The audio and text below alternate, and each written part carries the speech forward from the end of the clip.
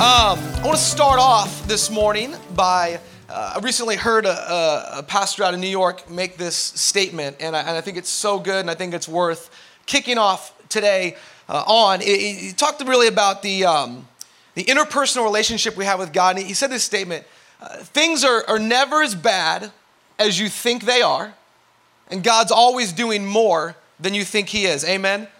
It's never as bad as you think it is, and God's always doing more than you think he is. And so today I want to talk a little bit about our relationship with God and the walk and the way that we function with him. But before we do, let's go to God in a word of prayer and bless our journey this morning. Amen? You guys excited? Yeah. Come on now. All right, here we go. Father, we come to you as sons and daughters. We come to you eager to walk with you this morning and to hear from you this morning, to discover you this morning and to be discovered by you this morning. Father, as a father probes a son and daughter, as a father knows a son and daughter, as a father longs for a son and daughter, so you do for us this morning and every morning. And so we come to you as sons and daughters to a wonderful, loving, gracious, generous dad. In your name we pray, amen. You ever heard something that just sounded ridiculous? Anybody ever, you got some friends that are always talking ridiculous stuff, or you hear it and you go, that's ridiculous. That's just the most ridiculous thing I've ever heard in my life. Or ESPN does this thing often on Sundays for those of you that occasionally miss a Sunday and enjoy a good, ESPN morning. They say, come on, man. Has anybody ever seen the Come On Mans? It's like if somebody does something ridiculous on the playing field, they make this Come On Man segment where they just go, come on, man. That's ridiculous. And sometimes you hear things in life, maybe a spouse, anybody? Your spouse said, you're like, that is ridiculous. Or your kids, that's ridiculous. And we all understand those moments or those things we hear in life where you just go, come on, man, that's ridiculous. And then sometimes we read scripture verses and we go, come on, man, that's ridiculous. Anybody ever read something in God's word and just said, that's ridiculous? Anybody have the humility to admit it? Sometimes I read God's word and I go, come on, man, that's ridiculous. Like, let me give you one. Philippians 4:4-7. This passage is riddled in ridiculousness. Okay, here. Rejoice in the Lord always. That's ridiculous. Come on, that's ridiculous. Always rejoice in the Lord always. That's ridiculous. And then it just gets more ridiculous. I'll say it again, rejoice. Let your gentleness be evident to all. The Lord is near. Do not be anxious about anything. That's ridiculous. Can I get an amen? Am I preaching to myself this morning? I know it feels weird to say the Bible's ridiculous, but rejoice in everything, be anxious about nothing. That's ridiculous. It just keeps getting better. Be anxious about nothing, but in every situation, by prayer and petition, with thanksgiving, present your request to God, and the peace which transcends all understanding will guard your hearts. By every prayer and petition, with thanksgiving. Every single prayer, thank you, God. Like, do you ever just read scripture and go, who was this really for? Be anxious about nothing. Always be grateful. Rejoice in the Lord always. And you just look at that and go, what do you even do with that? What do you do with that? Who are these people that he's writing to that have no problems, that are bionic, that wake up happy? I have this saying I say a lot, and they say, how you doing? I say, well, if I was any better, I'd be twins. Like I'm so good that there almost needs to be two of me. That's how good I am right now. And sometimes on Sunday morning, people say, well, man, how you doing? I say, I couldn't be better. Like, I could not be better. And people go, why do you say that? Well, it's a choice. It's a choice. Could I be better? Yes, I could be 6'2". That'd be amazing. I could have fast metabolism. That'd be phenomenal. Like, I was thinking about this last night. If my metabolism was the equivalent to my appetite, anybody? You ever notice that? Like, people with fast metabolism, they're never hungry. You know? And then there's me that like, if I eat something, it's gonna hang in me for about a month. Like, I could be better, but I wanna talk a little bit today about gratitude. I wanna talk today about gratitude because the more and more I experience life, for whatever it's worth of a guy in his mid-30s, but the more and more I experience life, the more and more I see this pattern and this rhythm in which people that are highly successful and highly happy are grateful. They're just grateful. And people that aren't, that, people don't want to be around, and people that are just, drugging through life, they're just not grateful people. Recently, somebody asked me, Josh, if I have a nearly 5 and 3-year-old, so we're just kind of in the very throngs. In fact, my son learned to ride a bike yesterday, which was a big deal for me. Thank you for your applause. I appreciate that. That was awesome. You guys are so thoughtful. And somebody asked me recently, they said, if you could pass one thing on to your kids, what would it be? Save my hair, right? Outside of my hair. Tracking with me? I long for my boys to be grateful. I long for them to be grateful. I know the feeling of lacking gratitude. Don't we all? You ever look at your life and go, man, my life sucks? Actually, no, it doesn't. Like if you Google Sudan or like anything, like just Google it. That is not good. Your life does not suck. But sometimes we get in that rut, where we go, man, life's not good. This isn't good. Life isn't happy. And we just get negative. How many of you here have a tendency sometimes to slip into negativity? Is it anybody? We all do, don't we? Sometimes we just start to feel sorry for ourselves. Life's so rough. My life's not good. Yada, yada, yada. I long for my sons to walk in gratitude. But here's the interesting thing about gratitude. This is what I want to talk about today. We often think gratitude or joy is for a particular time in life, right? Like when all the world's right, when you get that promotion, when somebody says yes, when the unexpected blessing comes along, when your kids do well, when your kids don't mess up, when your friends are nice, when you get invited somewhere, when a big sale comes through. Like gratitude always seems to fit in the box when everything's working out. And oftentimes we haven't programmed our minds to realize that gratitude is not a function of everything working out.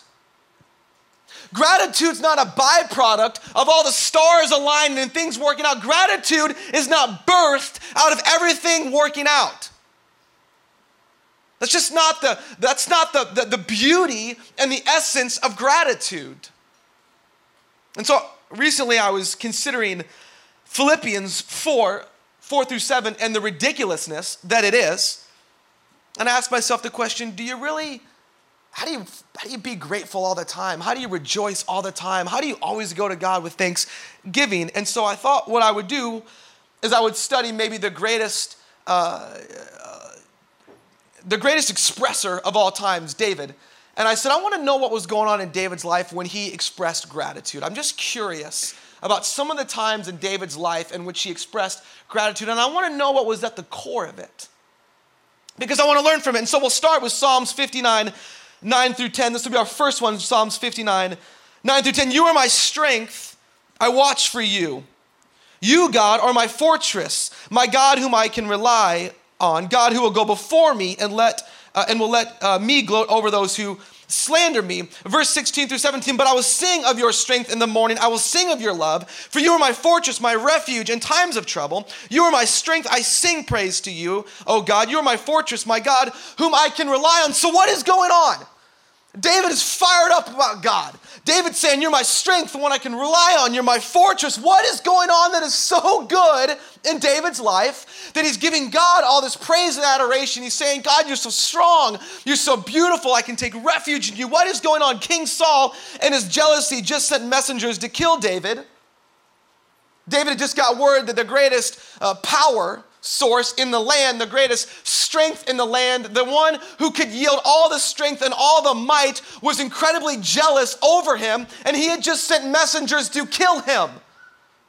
David had just found out that the greatest power in his world was jealous over him and wanted to kill him, and David said, to God be the glory, amen.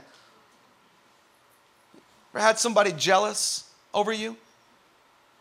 You ever felt like somebody wasn't for you? Maybe a boss, maybe a spouse, maybe a child.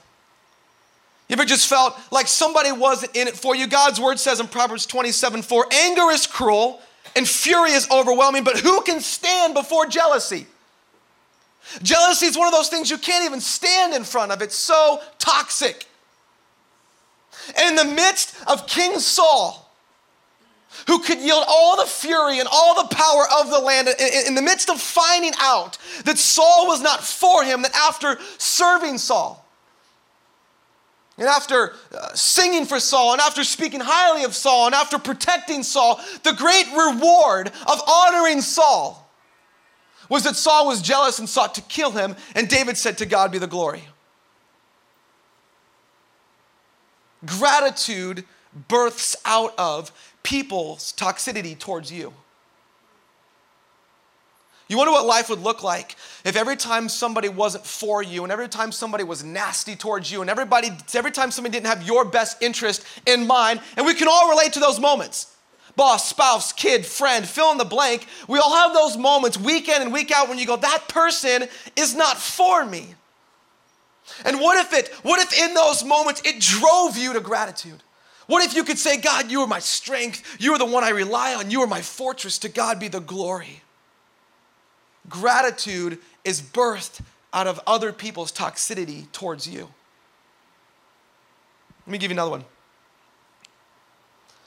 Psalms 142, 3-5. Let's see what David was so excited about. When my spirit grows faint within me, it is you who watch over my way.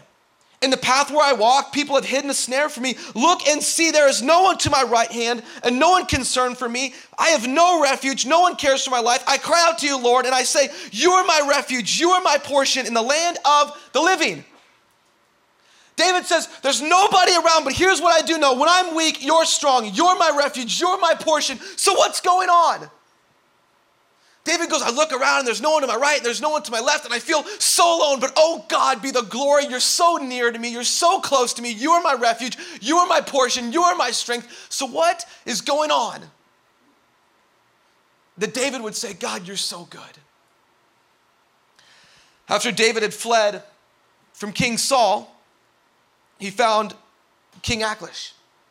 He found refuge in King Achish until King Achish found out who David was.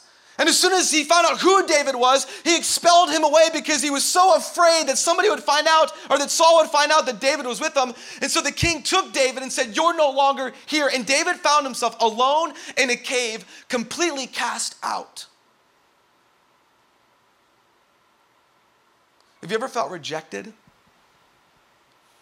You know what's funny about rejection? Every single one of us experience it. And it hurts so bad. We all feel it. You see somebody on social media post, all my friends are out for dinner, and you're like, weird, I'm at home. Thought we were friends. Have you ever felt rejected on any level? Of course you have. Maybe you got passed over by a promotion. Maybe somebody didn't call. Maybe your kids don't want to be around you. Maybe friends, maybe spouse. Have you ever felt rejected? Because David did. David had sought to protect and lead and defend King Saul. And King Saul said, in my jealousy, I'm going to kill you. And David fled to another king. And he said, I'll fight for you. I'll take refuge in you. I will defend you. And the king, once he found out he was David, he said, get away from us. And David found himself alone in a cave, cast out and rejected. Would you ever think that's a time to be grateful? No, if I'm David, I am bitter as they get. I'm like, God, this is a joke. everywhere I go, I try to serve you, I try to love you, I try to make your name great, and people are jealous over me, people are scared of me, they reject me. I'm sitting in a freaking cave by myself and I'm angry. And yet David said, when I'm weak, you're strong, you're my refuge, you're my portion. This moment of rejection births gratitude. This moment of rejection births gratitude. I love the way the story of this part ends. Scripture tells us that, and I love the way this sets it up, but Scripture says that everybody who was in distress and in debt and disconnected came to David. They all came to David. Because you know what's wild? When you have a spirit of gratitude, no matter how much you've been rejected, you're attractive. No matter how many people reject you, when you have a spirit of gratitude, you are attractive. There is nothing less attractive than somebody that lacks gratitude. Somebody who's snotty and somebody who can never get enough and poor me and all that shenanigans. You just go, that's so unattractive. But no matter how much somebody rejects you, when you have a spirit of gratitude, you are attractive. And David found himself alone in this cave at the very bottom of the barrel. And look what his words said. You are my portion. You are my strength. You are my beauty.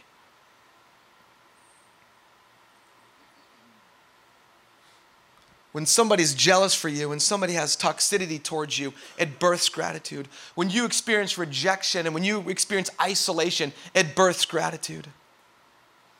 And it's funny when you look at this because, again, we have this box for gratitude, right? Gratitude is when good things happen. That's when we're grateful. We've been programmed that way. Yet David is showing us that gratitude is not when good things happen. Gratitude is when you wake up in the morning. Amen? I'll give you another one.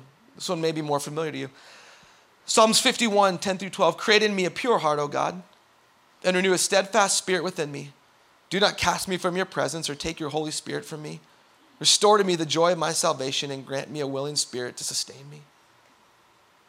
I love David. He comes to God and he says, God, bring back the joy of my salvation. Restore me. He says, create newness. Draw me close to you. Restore joy. Sustain me. God, draw me into you. What is going on that David said, Lord, come closer. Lord, restore me.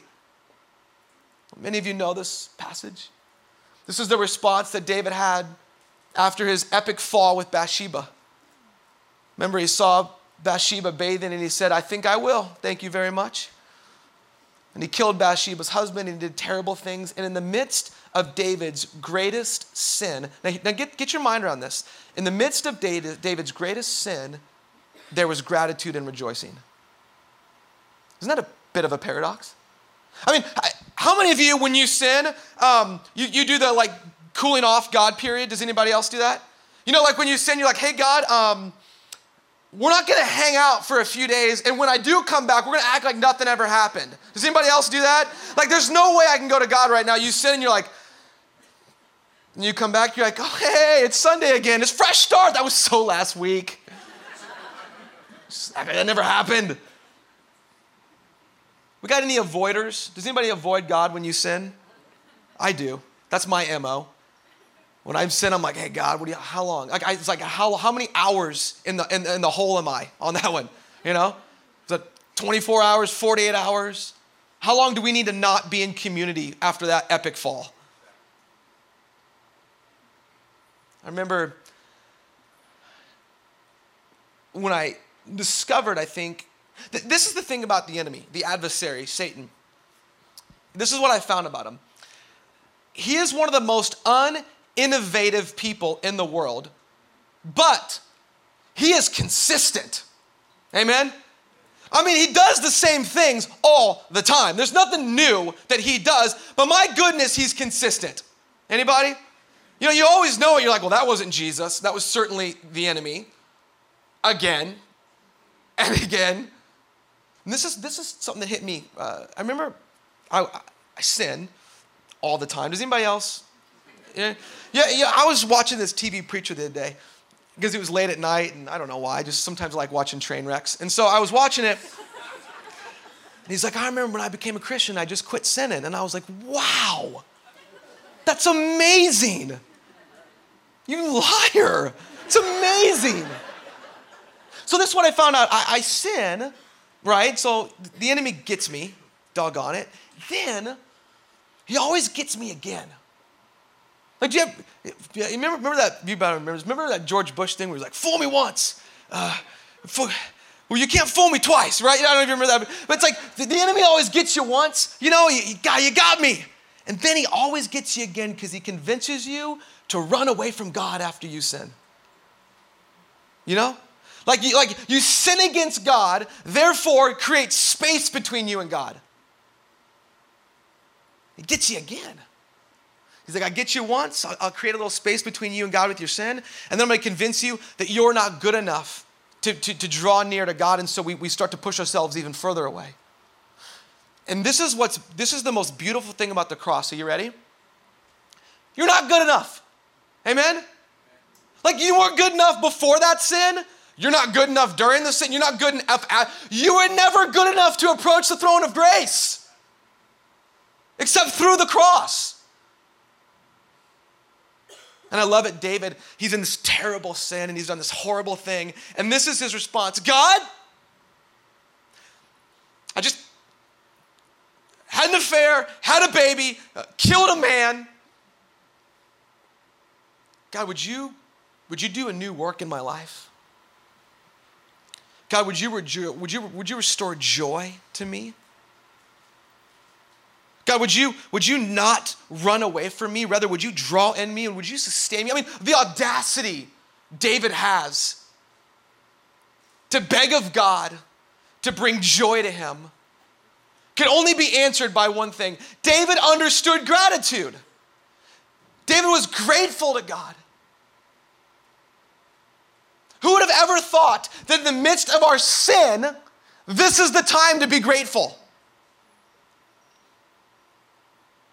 I'm sinning. This is no time to be grateful. False. This is the time to rejoice. And as I was going through this, I was blown away. I'm like, look at this. I mean, when people are toxic towards you, rejoice. When you feel outcast, rejoice. When you sin, rejoice. What a picture of life in Christ. I'll give you another one. Psalms 3:3-7. But you, Lord, you're a shield around me, my glory, the one who lifts my head high. I call out to you, Lord, and he answers me from his holy mountain. I lie down and sleep, I wake up again, because he sustains me. I will not fear, though tens of thousands assail me on every side. Arise, Lord, deliver me, my God. Strike all my enemies on the jaw. Break the teeth of the wicked. That's maybe my favorite thing I've read in scripture. Break his teeth. And I love this because this is before veneers. Like this is major damage to somebody. This is like torture. Like, Lord, break his teeth. So for the rest of his life, he's got a cosmetic issue and an eating issue. You don't think about that, do you? Break his teeth. Like right now, you're like, oh, my tooth broke. I'm going to go get a new one. This is not then. Lord, look, inflict cosmetic pain on them. Break his teeth. And I read this and I go, what was going on? What was going on in David's life where he said, you're my shield, you lift my head, you're the one that answers, and even, yes, break his teeth. What was going on? This is the moment when David's son Absalom sought to take over his kingdom, and he convinced men in the army that he was more appropriate to lead as king than David was, and they began to attack him on every side, and David said this, you are my shield, you lift my head, you're the one that answers. Have you ever had somebody really, really close to you hurt you? Have you ever had somebody really, really close to you hurt you? Have you ever imagined in your wildest dreams that moment should be an activator for gratitude? That seems like the last moment in the world to activate gratitude.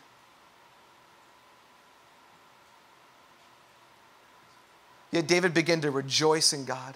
He began to rejoice in God's strength. And you know what I find? That old saying, misery loves company. I don't know why that is. But But you ever notice when things don't go wrong, it just feels so good to be mad? It just feels so good to be nasty. Anybody?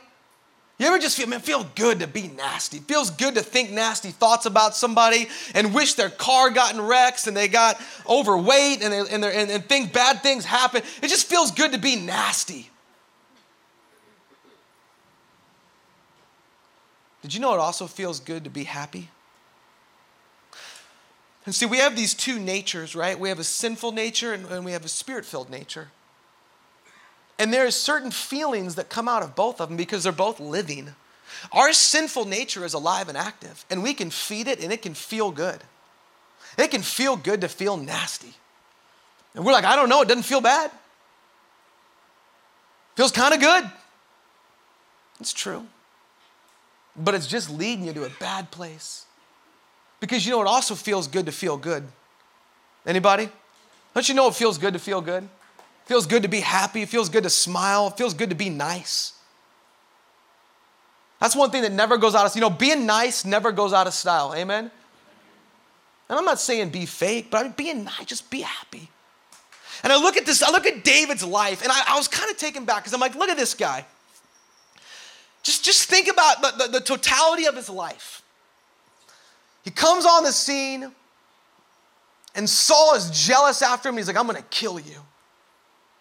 And somebody is so toxic towards David, and yet David says, God, you're good. And he goes a little bit further, and in the midst of somebody trying to kill him, he flees off to another king, and he says, I will fight for you. And the king says, great. Then the king finds out who he is, and he goes, get as far away from me as I can. David was rejected, and David said, to God be the glory. You go a little further, and David starts to have some wins. David becomes king, and David's powerful, and David sings to women. That always gets him, David's up there just playing his harp, singing to the women, gets himself into a little bit of trouble, kills a man, has a baby, does bad things. And in humility, David says, to God be the glory. And David continues on his journey, and his own son says, I'm going to bring you down. And David says, to God be the glory. Well, just think about that.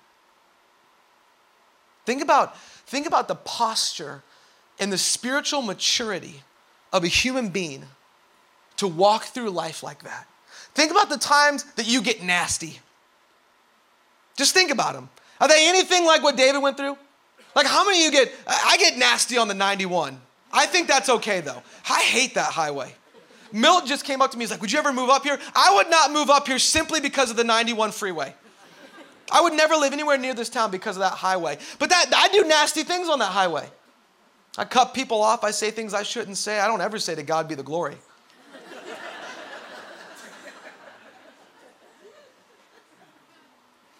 Think about the times that you're nasty.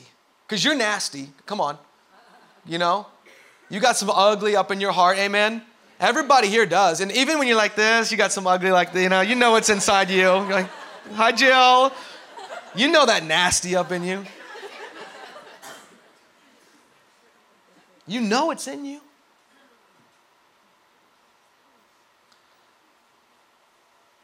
And I love David. I look at his life and I go, how did you go through all those things and always say, God be the glory? Well, rejoicing isn't always rough.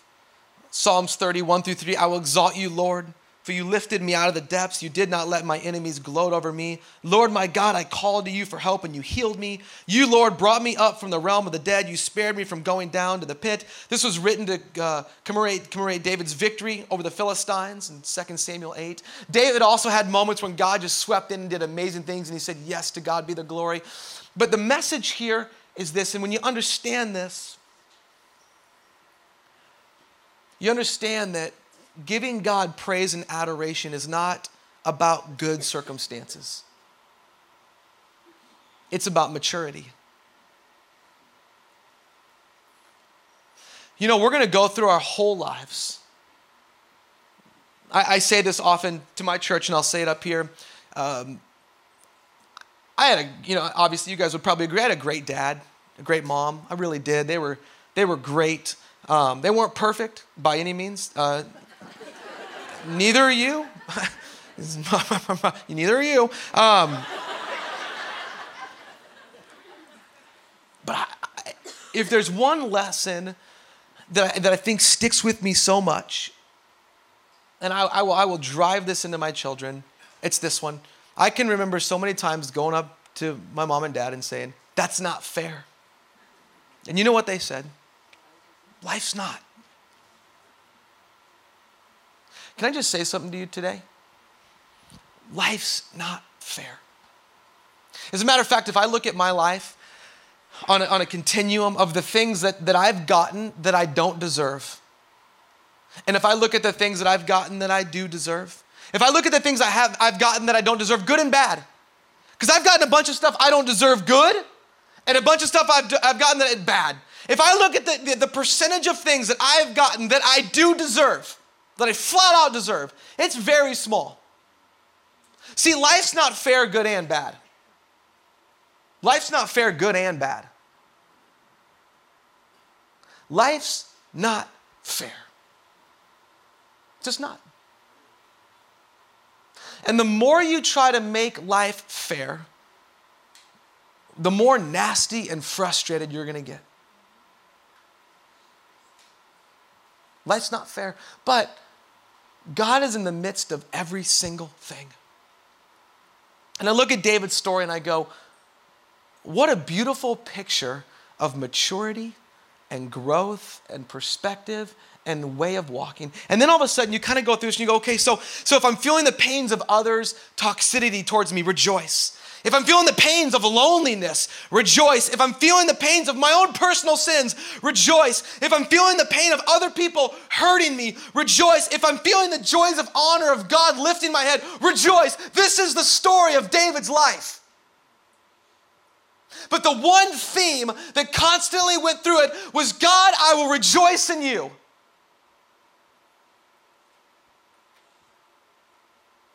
So then all of a sudden you get to a verse like Philippians 4:4-7.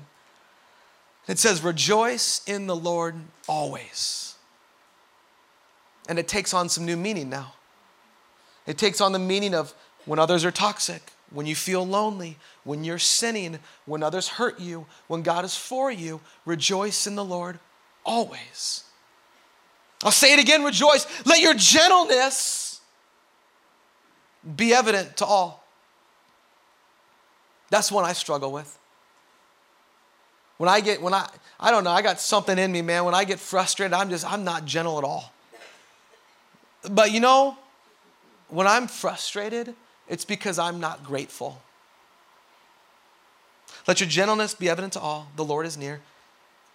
Do not be anxious about anything. Let me ask you a question. If you know at the end of the day, no matter what happens, you can find a refuge in God, then why be anxious? Now let me stop for a minute. I want to say this. I got a few minutes. Let me say this. You know why it's hard to trust God? In my opinion, why it's hard to trust God? Because what do we do when God doesn't come through? What do we do with that moment? Those moments where we're like, God, I trust you. And then it all falls apart. And you go, where were you on that one, God? What do we do with that tension? Like, don't be anxious about anything. Do you know why we're anxious a lot of times? Because we're trusting God. Or we're not trusting God, either one, but it creates anxiousness in us.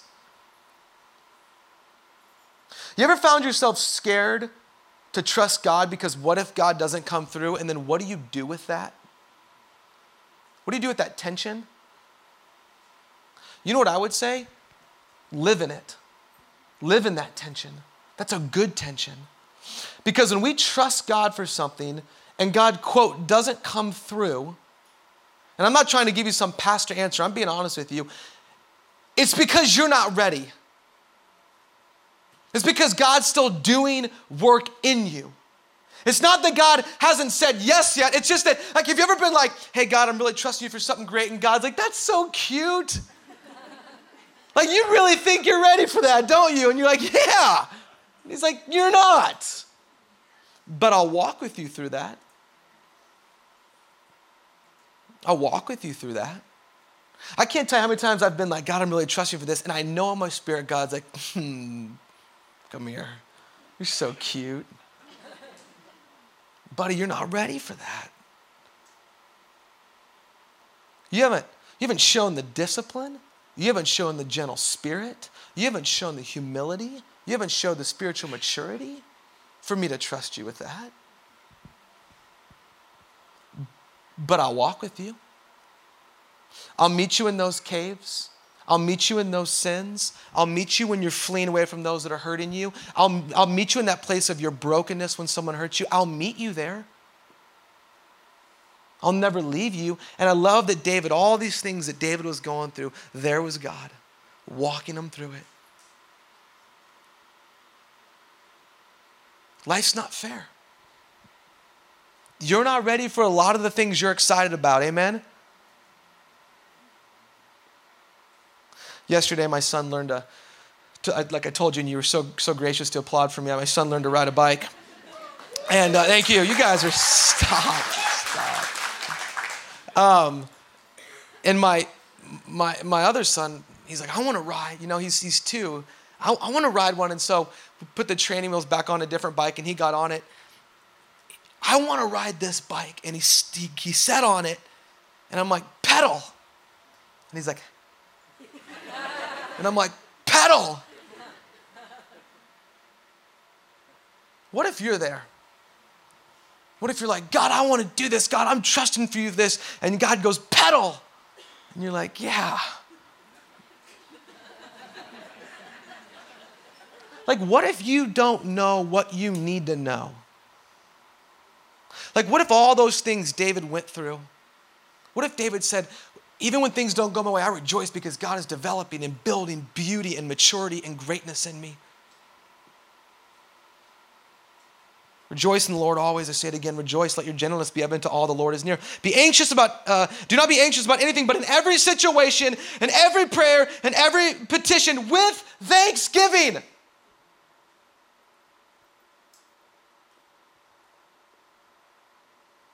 Thank you. Let me ask you a question. When was the last time something didn't go your way? You could probably pick it up this week, something, right? When was the last time something didn't go your way that you said, thank you, God? Thank you. I don't know why that happened. I don't know what to understand or what to make of this, but thank you, God. Because in every situation, I don't live in anxiousness. I live in a spirit of rejoicing and gratitude. Thank you, God.